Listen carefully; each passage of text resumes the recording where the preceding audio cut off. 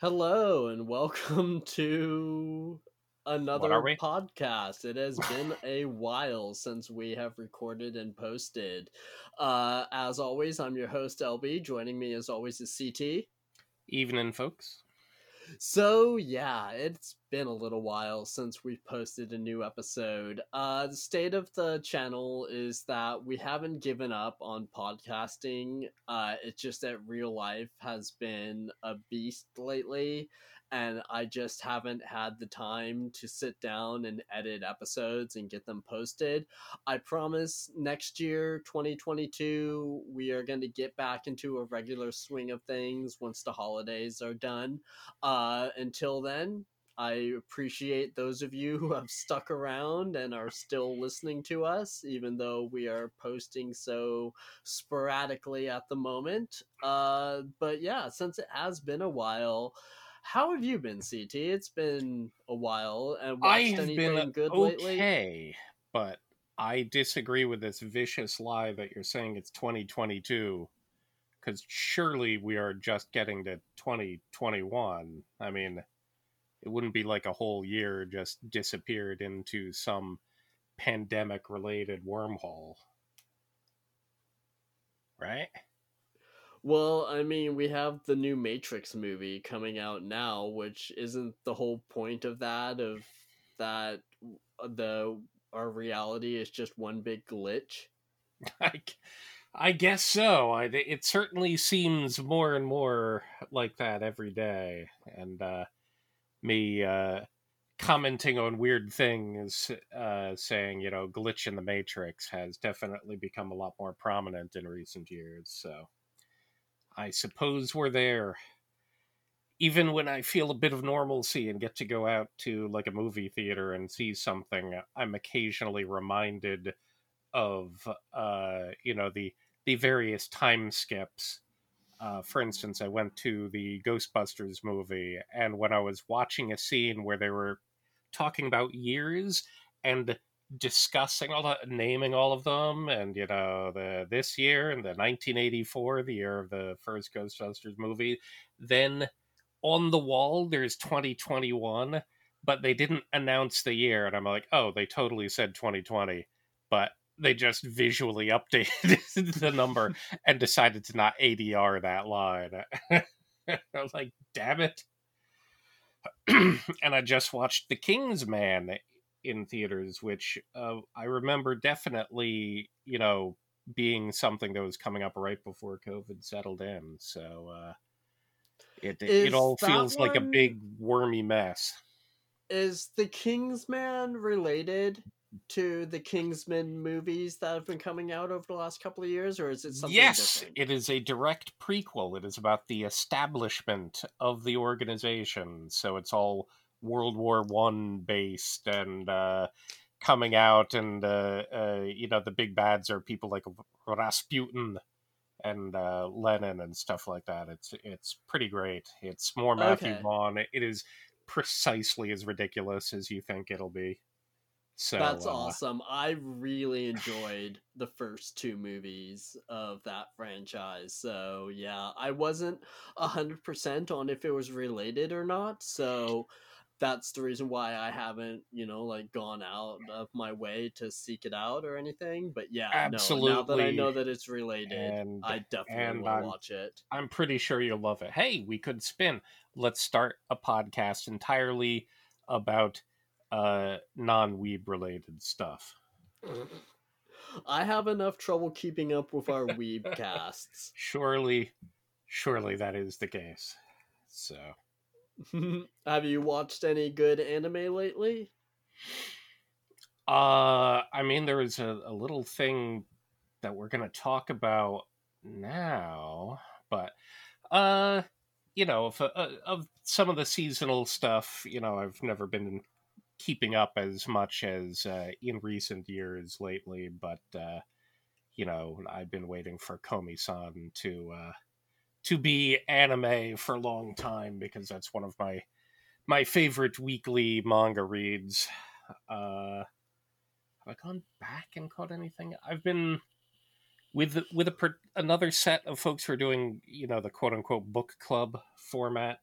I had started with them rewatching Bakemonogatari, and then with someone else, I've been continuing through and just finished Nise Monogatari, and I'm having a very satisfying time redoing the Monogats.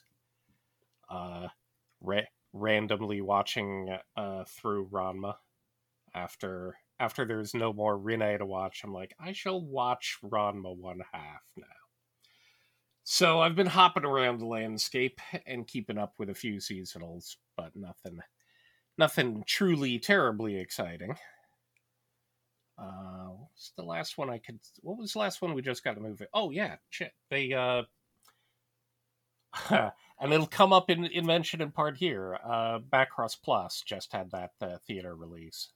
They basically they just stitch all of the OVAs together, but it got a quiet little theater run, and that was good. I haven't watched the various Ghibli fests. I haven't really had the time and don't want to go out a lot. And every Ghibli movie I've seen an awful lot in the theaters. So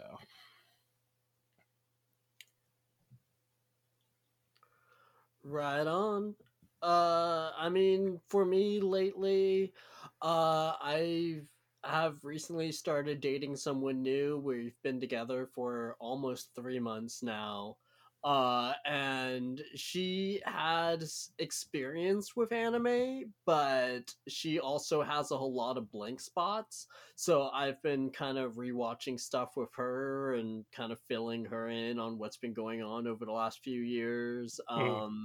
Hey, that sounds She's familiar. We what should was do a that? podcast. That sounds familiar. We should do a podcast like that. She's a little too experienced for that I see. podcast. She has been shown plenty of weird, random stuff over the years. She just needs a recent refresher. But yeah, I mean, we've been rewatching a bunch of stuff. She's really enjoying Space Brothers. Excellent. Yes, she just got through Hibito's big arc. Glorious. So yeah, so that's been a lot of fun lately, and that's basically been taking up a lot of my time lately. I've been watching a few seasonals here and there. There's some good stuff that's been coming out this year. We should maybe do a best of,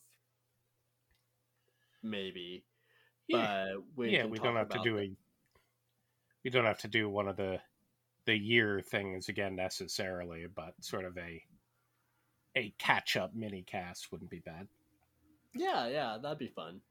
But all right, then we've been going on for about 10 minutes now. We should probably get to our main topic. Nah. Main topic for this particular podcast is we are talking about the Satoshi Kon movie Tokyo Godfathers. 'Tis the season. Indeed. So, all right, for those who haven't watched it before, CT, you're a much bigger fan of this movie. You have seen it multiple times over. Give us a brief rundown of what this movie is about. It is indeed. I managed to find a Christmas movie that suited the tendencies of a lapsed reform Jewish atheist, which is about 50% of reformed Jews anyway. And it's like, I still need a Christmas movie, and this one fit the bill right in. I guess. I guess previously I had things like Die Hard, but but this, of course, suits my particular predilection. So the format is a bit like, excuse me, the story of the three magi, and there have been many movies about this in the past, including some John Ford ones, classic American cinema. But in this case, what we have are three homeless folk attending a nativity scene at a church for purpose of getting food afterward primarily. And then you start to seep into their perspective of wandering the streets, and that they are fighting with each other, and come across an abandoned infant. And so this becomes a story of them trying to find the mother of this child, and return her, and make good, do something good. And we follow them essentially between Christmas morning and New Year's, and the level of oddity and tragicomic scenes play out in a wild format to a rather amazing conclusion to it all. But really, there's not a lot to tell about the plot of it so much as the emotion of it. So I guess in this case, since this will have to be done mostly through your lens of following along, since this is your first time and probably my 20th time.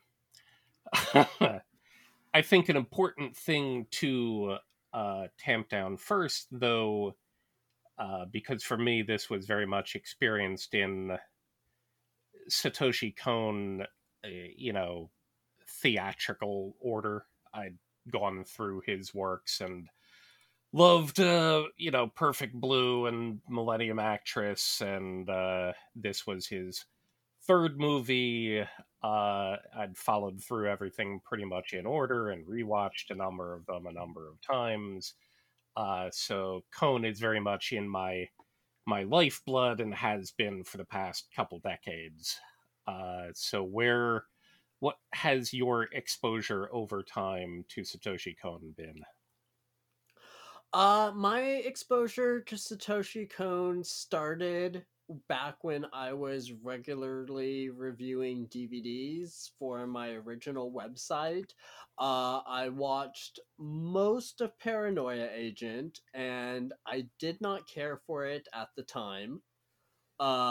Partially because of the way it was being released. It was back in the age of piecemealing series.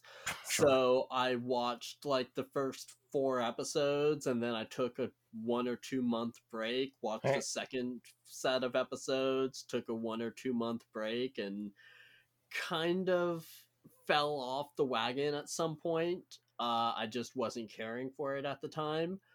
Uh, I had watched a couple of his movies. I watched Paprika back in the day, and again, didn't really care for it, but I don't remember it too clearly. Now that I'm an adult, however, now that I'm older than I was then, I've gone back and revisited a couple of his pieces. I saw Millennium Actress in the theater, and I loved it. I have not watched a whole lot of his other works lately. This movie, Tokyo Godfathers, was the first Kon movie that I've watched for the first time in a good couple of years. And then, beyond that, I hadn't watched Kon in quite a while. So, my experience with this particular director is kind of sporadic at best. And hopping around, but certainly right. It feels like someone who you acclimated to over time, and in fact, you were. For me, it's there's all of his works I generally love, but like some of his strongest and most powerful were literally what he started with. You didn't mention Perfect Blue, so I'm not sure if you have watched Perfect Blue. I have not yet. Oh my, we will definitely have to fix that. Oh my god. Excuse me. So I guess the usual follow up then, from either reputation or other things, what did you know about Tokyo Godfathers prior to going in, and how did you think it might be, might fit within his oeuvre and general handling, since you kind of came in with Paranoia Agent, and his movie immediately prior was Millennium Actress. What did you think Tokyo Godfathers was going to be? Um, from based on what I knew about it, I knew the general gist of the story. I knew that it was about three homeless people who find an abandoned baby, and that was about the extent of what I knew about it. I didn't know a whole lot more. I wasn't sure about the aesthetic of it. I wasn't sure if it was going to be more cerebral or if it was going to be more grounded.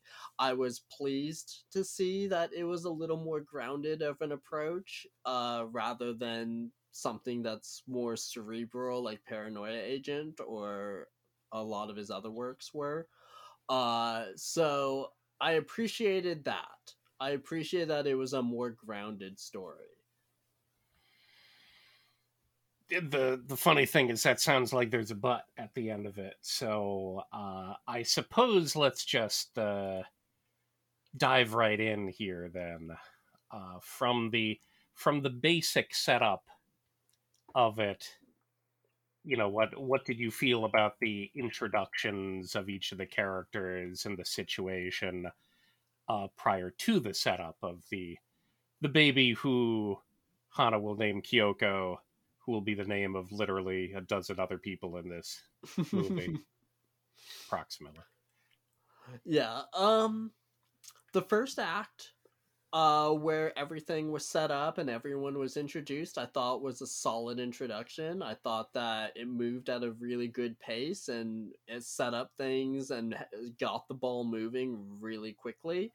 Um, so yeah, that first act was decent, and I enjoyed it. Um, but See? here it is. I I definitely need to ask because I'm really curious about this. Overall, I enjoyed this movie. I thought that it was good. I thought it was well done. Um, and I enjoyed it for the most part. However, the way that you described this movie to me and the reverence with which you spoke about it every single holiday season when you were trying to convince me to watch this kind of had me expecting a little bit more from this movie.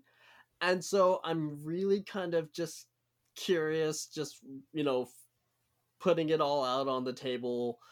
What were you hoping that I would take away from this movie? What were you kind of hoping would be my reaction? Was there anything in particular that you were hoping that I would resonate with, or just was it No, the nothing. overall presentation, or was there anything in particular that you were hoping that that would stick out to me? I'm kind of just curious about this. There's nothing in particular.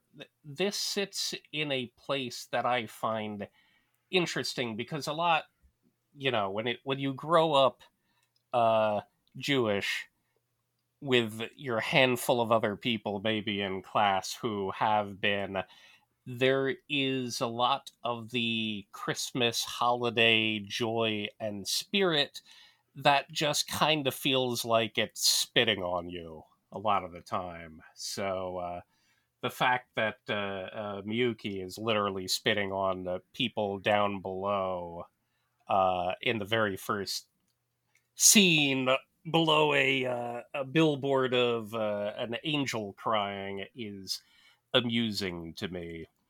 Uh, part there are parts of this I've always found the anime's adoption of sort of Christian imagery and things like Christmas to be interesting to a bystander to it.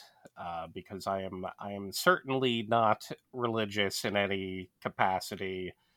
Uh, I have felt, rather rolled over by the general Christmasification of it, and the way that anime tends to handle, uh, uh, you know, Christian iconography and other things. It's very non-religious. It's very unfamiliar. It's very like, oh, here's a little bit of interesting flavor. I mean, we watched Chrono Crusade for one of these. How much did that have to do with anything? When Evangelion or Full Metal Alchemist whips out things, they pull in a flavor of something, but it does not have any particular reverence for the religion, for the culture in general. And I liked the reframing of something that was still in many ways very hopeful and spiritual on sort of a meta level, what they're doing, but the frame of reference is through three of the lowest people in society, not wise men, not people carrying riches, not anyone going to discover the child of anything, but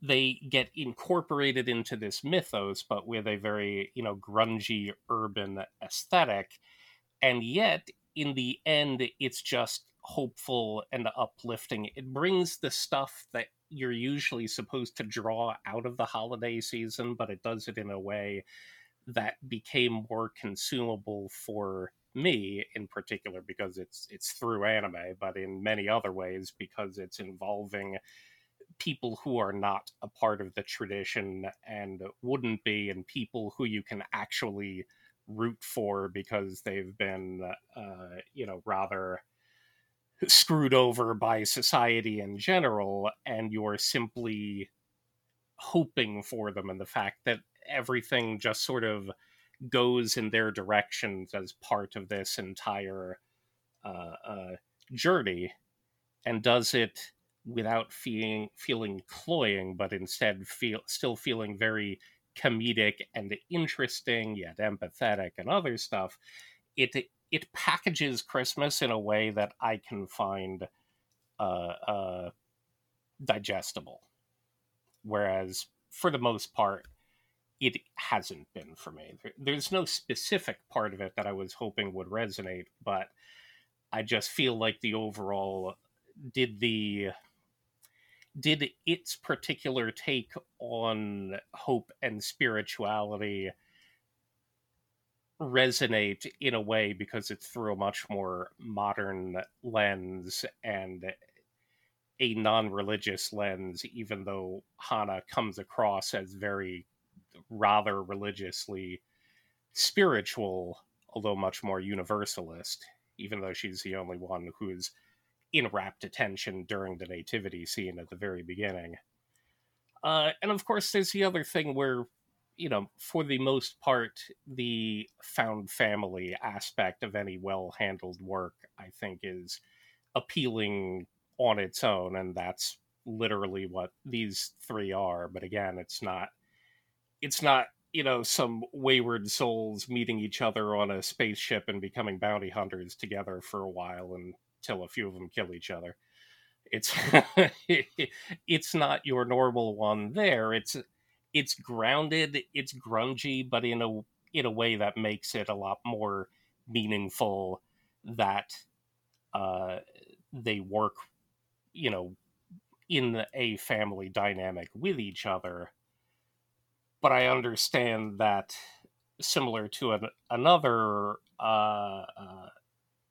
anime that we haven't come back to yet, or other things, this probably has more of an ability to summon up things that you simply find too, I don't know if depressing is the right word, but too stressful in certain ways, or hit home in the wrong way, that makes it unable to enjoy it from others. I certainly don't. I empathize with the characters, but none of the particular badness of the situations resonate with me, being closeless or home to close to various levels of abuse, being having an attempted assassination. Uh, so I understand that it can be torqued around by what's going through. So I'm not sure I had any particular expectation, except that there are certain things that I will share because I love them a lot, and I simply hope that someone else also will. And I've found a lot who do, but there are, every taste is personal and every experience is unique, so not everything is going to resonate in the same way. But that's kind of the long and short. I obviously didn't chat about a lot of the specifics of it, but that's the top level of what I love about it. Okay, yeah, I mean, like I said earlier, I enjoyed it. There were parts of it that I'm not sure if I'm interpreting them correctly. So, but the way that my brain kind of interpreted them may turn me off a little bit, but again, I'm okay, let me bring up one example just so that you can tell me if I'm like Sure. just completely Yeah. off base. Ask Uh me anything. so in the second act of the movie where they're making their way towards, trying to find the rightful mother of this newborn child, along the way they get help from people, and it's people that, like with Hana, for example, it was her old club, and she had an incident there and just couldn't face the people there anymore, and that's the reason why she was homeless. The young girl, you know stabbed her father over, a big misunderstanding, and that's why she couldn't go back. And then the older guy with King. them, yeah, you'll have to excuse me for not remembering names. um he, had his baggage that he was carrying, that he couldn't go back to face his family because of that. And the way that my brain interpreted this, and again, I openly admit that I may be way off base and maybe interpreting this incorrectly, but it felt like the way the movie was treating those situations was, it was kind of glossing it over in a way of saying that, yes, these people have homes that they could go to if they choose to, but they have their own emotional baggage, and that's the only thing keeping them on the streets. And that didn't gel in my head. It didn't sit right with me. And again, tell me if I'm way off base there. Well, we can certainly go through. I think Hana's is probably the hardest one because she did effectively, at the club, she did have a her own found family at the time, but she brought them trouble potentially. It seemed implied that it was someone who could have brought down trouble to the club, and so she stayed away from them to not continue to bring trouble there. It's obviously written off a bit, but if you feel that you have potentially, and a lot of these folks are vulnerable community folks, so if you feel like you have brought danger to them, then you will keep yourself away because you have felt bad. For a time, Hana and Ken were able to maintain being a couple, but he died. So at that point, you have to assume that there's also a lot of depression and self-loathing that will reinforce it. So once Hana can no longer support, the apartment or other things that she could with Ken, she'll become homeless and won't go back to Mother, to the club, to the place the only other place that she had any support, simply because, at that point, there's probably going to be psychologically a rather self-destructive cycle going on anyway, but there's still the seed event. Why did she leave doing what she loved? Well, she brought potentially danger to them. And at that point, when you lose the love of your life, then you're going to go down in a spiral. So I don't think that, even in the situation where she largely had a better environment to potentially go back to, I don't think it was glossing over, well, why didn't she just go back? She was able to continue existing on the street for a while and wouldn't be making trouble for anyone at that point. Miyuki's version would just be fear. She hasn't been on the street all that long. It's only been 6 months. But obviously she was, terrified and angry. There was a lot of pain and hurt from her general home life that lashed out, and she stabbed her father, a police officer. So after that point, she's just terrified of her home. It's not like she could go back if she thought that, her father didn't respect her and got rid of her cat as like the only source of happiness that she had at her home because he just found it annoying, and she reinforced it by basically trying to kill him. That's also not an easy situation to say, well, I can just go home. That part of it is the long arc that you get the most things in during the movie. And again, maybe she would try to do it at some point. It seems to be implied that she's made a few attempts, but is too sad and unsure and terrified of what could happen. That's a real big screw up. Gin's situation, I think, is just the most literal of it, because there are a lot of homeless men in Japan who became homeless simply due to personal shame, gambling, getting over their heads and gambling, drinking problems. That seems to be very much literally what happens in Japan a lot. So that would be the most understandable situation. And he wouldn't have had an easy family to come back to, but there's a lot of honor culture stuff going on, but there's also, just a particular type of shame that will keep you from it. And either, I mean, how often do you hear stories about suicides and other things, whether it's the working yourself to death side or the shame side? This would be another one. It's just like, I cannot be with my family anymore. I have brought shame to them. There are people looking for me to reclaim gambling debts from, and so they just disappear in Tokyo or somewhere else in the country and stay homeless, even though, yes, they could return to their family, but it's very much another level of psychological lock-in at that point.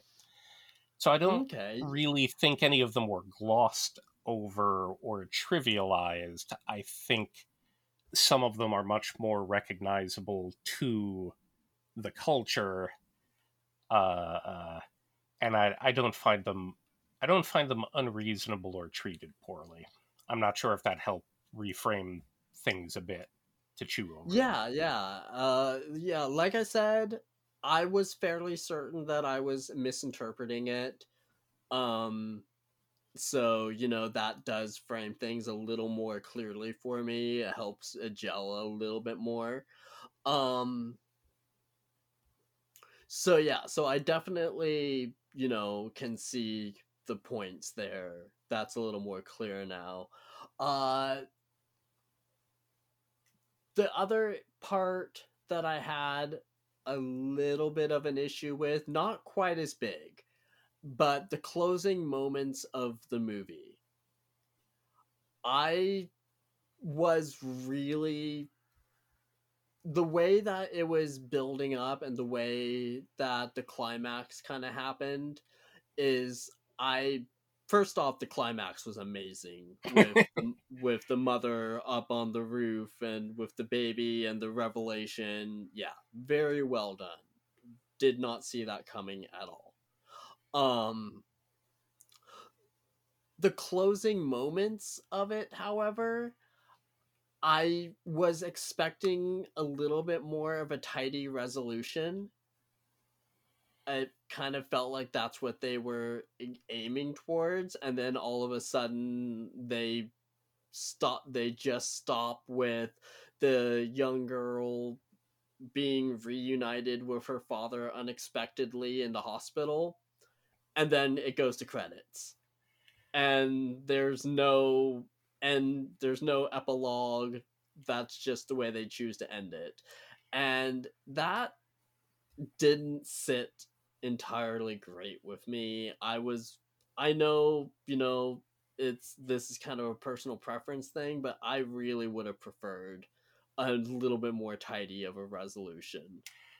There's possibly something that you missed, and it's probably easy to miss for a first time talking, but to bring through things, you have you have the situation with all three of them together and trying to help Kyoko get back to her mother, and they go and meet up with Sachiko there. But when you have Gin split off saying, screw this, I didn't want to have anything to do with this anyway, and Gin kind of gives up at the time, and Hana takes off looking for Miyuki, and so they're split for a period of time, and you have the scenes where Gin finds the old man, who's basically, the vision of future present. So that's Gin's ultimate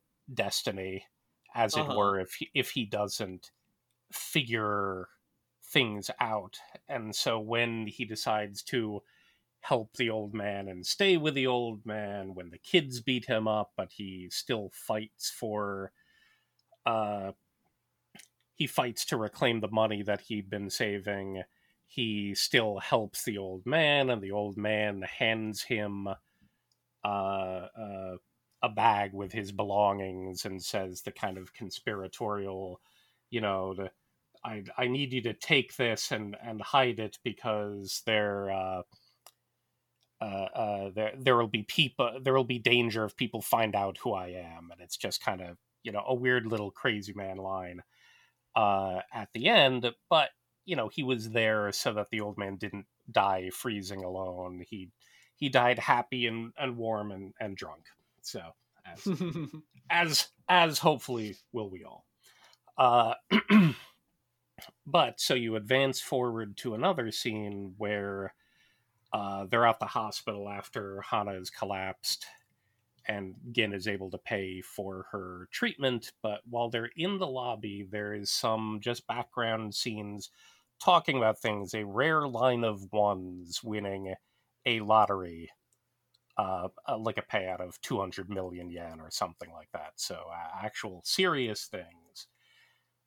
But you have, as part of that scene where Gin, because he fought for his money, is able to pay for Hana's treatment, and after he's willing to let that money go, which he was saving for his daughter, he's to help Hana.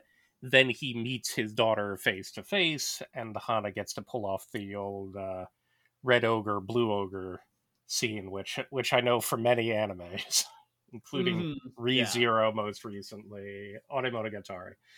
That gets played out a lot. But so there's connection between the two of them.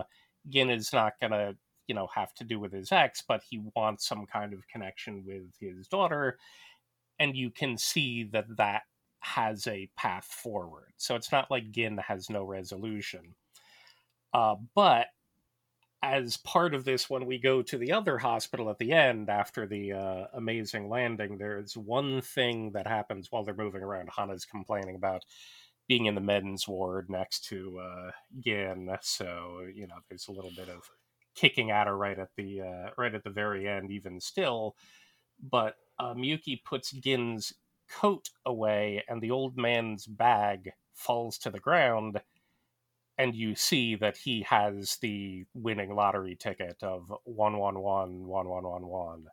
So just prior to the actual parents who want these three to be godfathers or godparents to their child, and Miyuki, who's about to be face-to-face reunited with her father, there's also the fact that they have essentially been rewarded with a way out for all of them. Together or not, Hana and Gin can certainly do something, but effectively they also have $2 million sitting there on the floor, which they will certainly figure out after the credits roll. So we have another level of something where it's like, oh, okay, that's nice. And of course it's the whole series of events and the characters doing the more empathetic things. It's following a more righteous path, as you want, whether you want to call it that way, but being better people and being willing to make themselves better, because all of them have largely been leaving themselves down in their homeless psychological funk. So being able to decide to change the whole chain of events brings something that can bring them out of it at the end. So you indeed don't have a specific direct aftermath for Gin or Hana, but you know that technically all three of them have effectively come across a lot of money and can bring themselves out and make something of themselves. And Miyuki has been reunited with her father after also finding out that it was a misunderstanding, and what she's been terrified of the whole time. There's obviously a lot of bad home life that was there, but it didn't extend as far as getting rid of her cat. And it also reveals that her parents want her home. So you get to have the express one between the two of them, and you've been bouncing off it because she and her father see each other on the trains, and she freaks out and runs, but she tries to call him later. So that's Miyuki's arc that's running through, and Gin and Hana have more history, and you get a bit more in sort of backstory telling, including when Gin is busy lying to them. So in a way, the best scene between them is with Gin and his daughter Kyoko in the hospital, and after Hana effectively sacrifices herself, believing at that time that it would be. It's like, okay, I have given Gin a way out, and I will go back to the homeless thing. Now maybe she might consider going back to Mother's at that point. They already had a good scene in that regard, and she knew that she also had some path out, but you still got the depth of the caring between those two characters specifically at that point, and both of them have a way out, and both of them are given effectively a gift at the end. So I don't think there's much more resolution that we need technically from it. There's always, you want an afterward where you see more better for the people you like, but I don't think there's any unclarity as to what will happen, and it's not like Miyuki was given her gift and the others were not. It just doesn't all happen at the very end. Okay, yeah, that makes sense. I did miss the lottery ticket. So yeah, so that makes a little more sense now. So I guess flipping back around, we can just chat. What were some of your favorite scenes, or least believable coincidences, or funniest running jokes? What brought the most joy from the comedic aspect of it? Because I think that's one of the things that struck me the most. Just to sidebar about Cone, because of how dark and truly psychologically weird Perfect Blue is. The structure of the movie is completely disjointed, and you basically can't trust anything that's going on. And that's rather like Millennium Actress. There is sort of a failure of memory and other things. There's a dream state that's running through it the whole time, and you're busy, just kind of floating through a panorama of things happening that you're trying vainly to keep up with.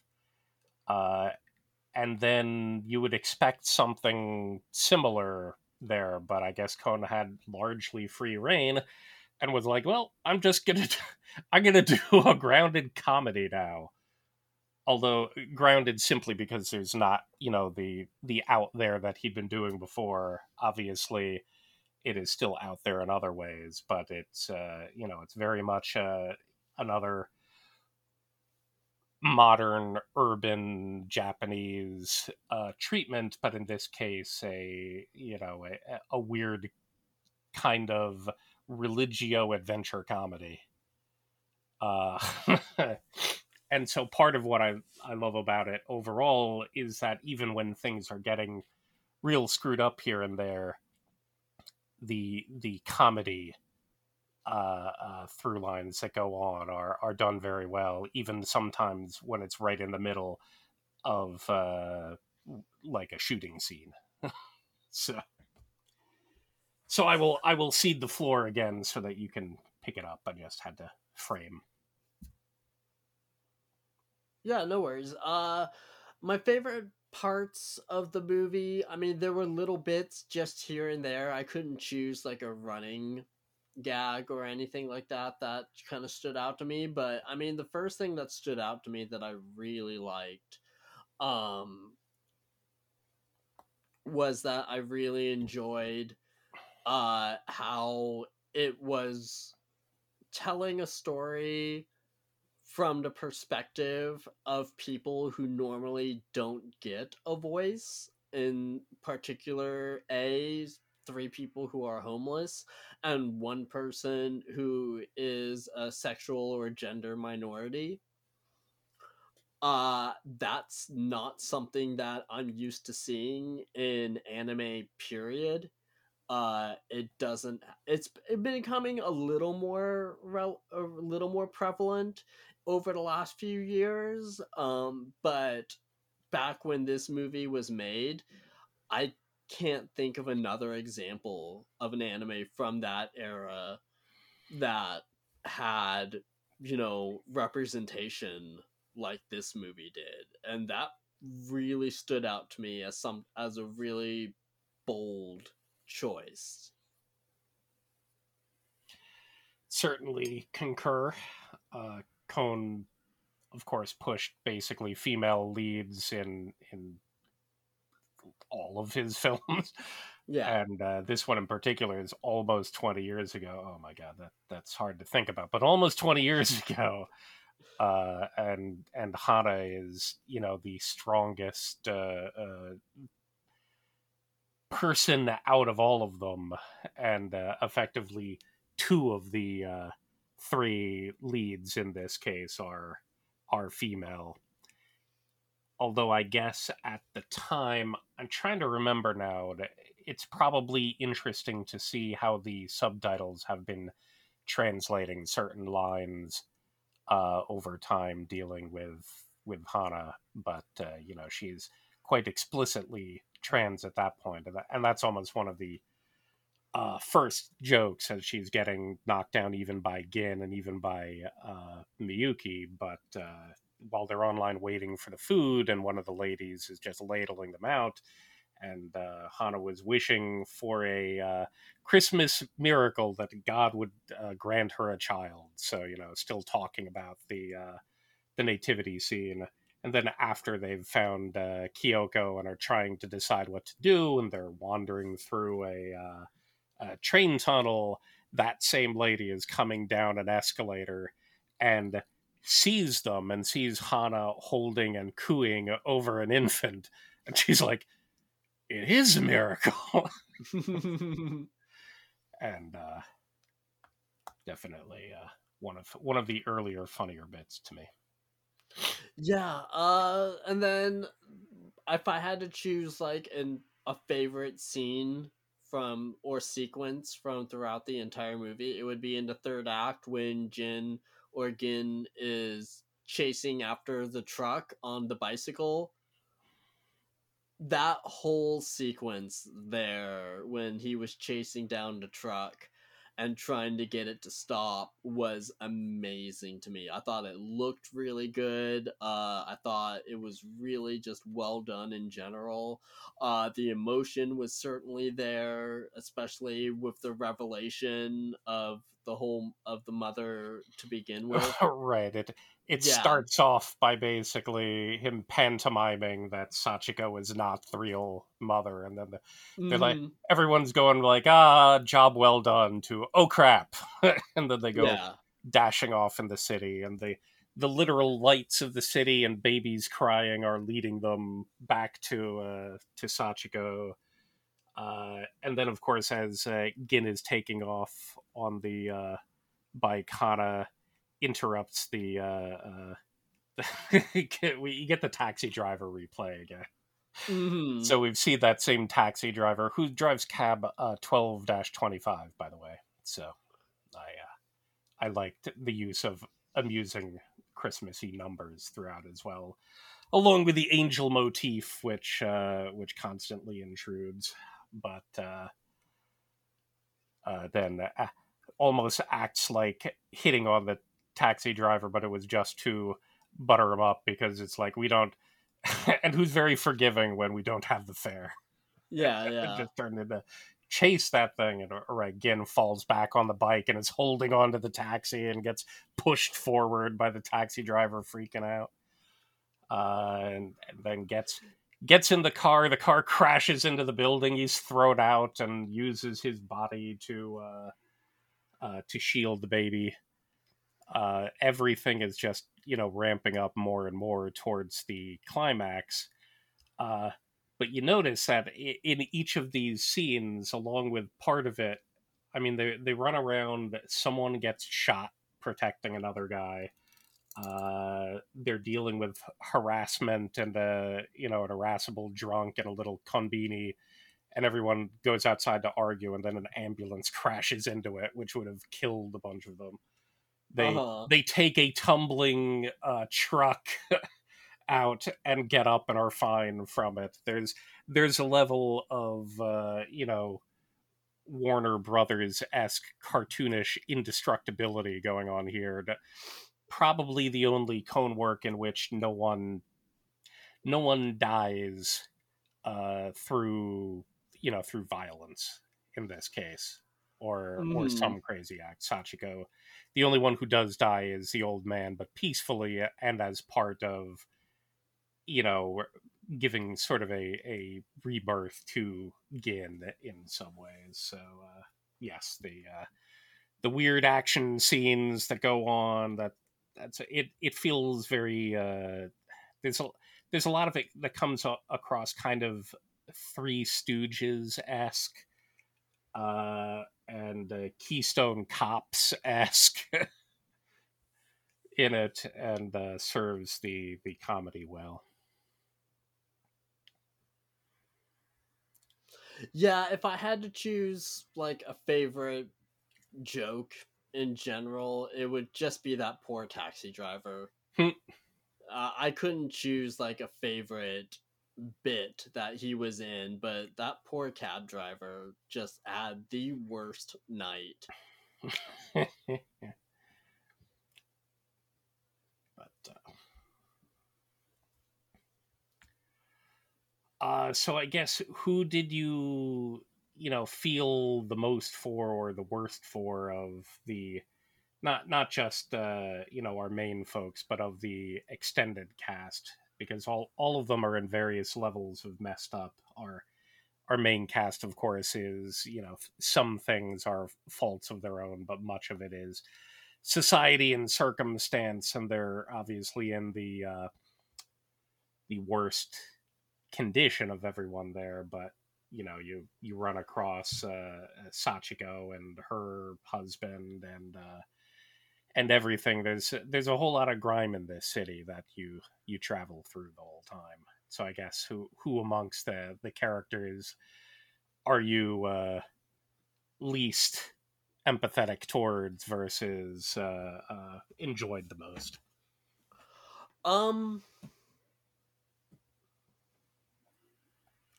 It's hard to say if there's a character that I empathize with the least. I mean, because everyone in this movie was messed up enough that I couldn't just, turn a blind eye and say, oh, they had it coming or whatever. Um, there's just no way I could do that to anybody in the movie, really. In terms of who I enjoyed the most or who I felt the most empathy for, um, I'd say probably Hana. I think that's probably where most of my empathy was, mostly because, again, uh, it was a trans woman who, had a life and then lost it through various means, that none of which felt like it was particularly her fault. Um, so, I'm not saying that the other characters Had it coming. Had it coming or that were deserving of their misery. But Hana, I think, is the one who stood out the most. I think that's a rather universal appreciation. Hana also ends up being, I think her personality crosses the most levels, and of course she starts with a bit more hope and grace than the others as well, but there's a kabuki like comedic quality to Hana's facial expressions, a bit more than Gin's and a bit more than Miyuki's. All of them have their moments, but there's a lot of it. Even the way certain things, like her running later, is conveyed in animation. That she's definitely larger than most of the other characters in the movie, and in many ways, the emotional center around which you can most effectively ride.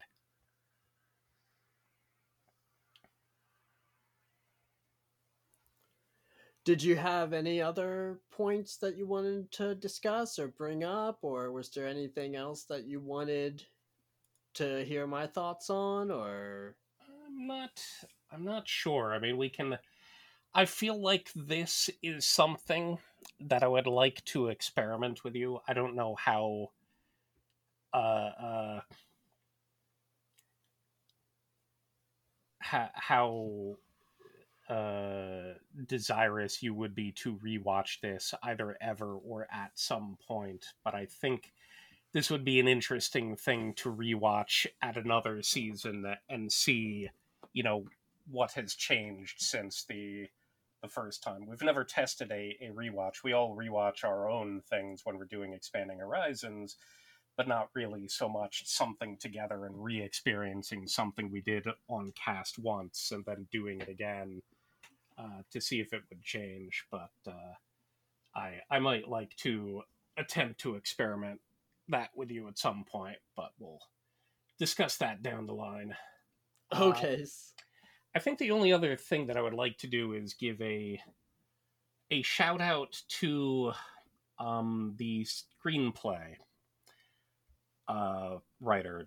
Cohn did a lot of the writing and, of course, did a lot of the contributions, but the screenplay was done by Keiko Nobumoto, who just at the beginning of this month passed away. This month being December, provided this lands in December. Who she does not have a large body of work, but what she does have is kind of mind blowing. Because she was, for instance, head writer for Cowboy Bebop and Wolf's Rain. She was in Samurai Champloo and most recently Carole & Tuesday, so obviously has a fairly tight connection with Watanabe. But she also did Macross Plus, which I just was able to see in the theaters, and Tokyo Godfathers here. And I think for the most part that's an extraordinary set of things to tamp down under your name. And sadly, like Cohn himself, she is gone far too soon. She was only 57, so taken by cancer, as was he, which is as always a damn shame. But I felt that I should mention her as well. I kind of wished that I knew how the two of them interplayed for the most part, because I think it's an extraordinary work, certainly, between the both of them.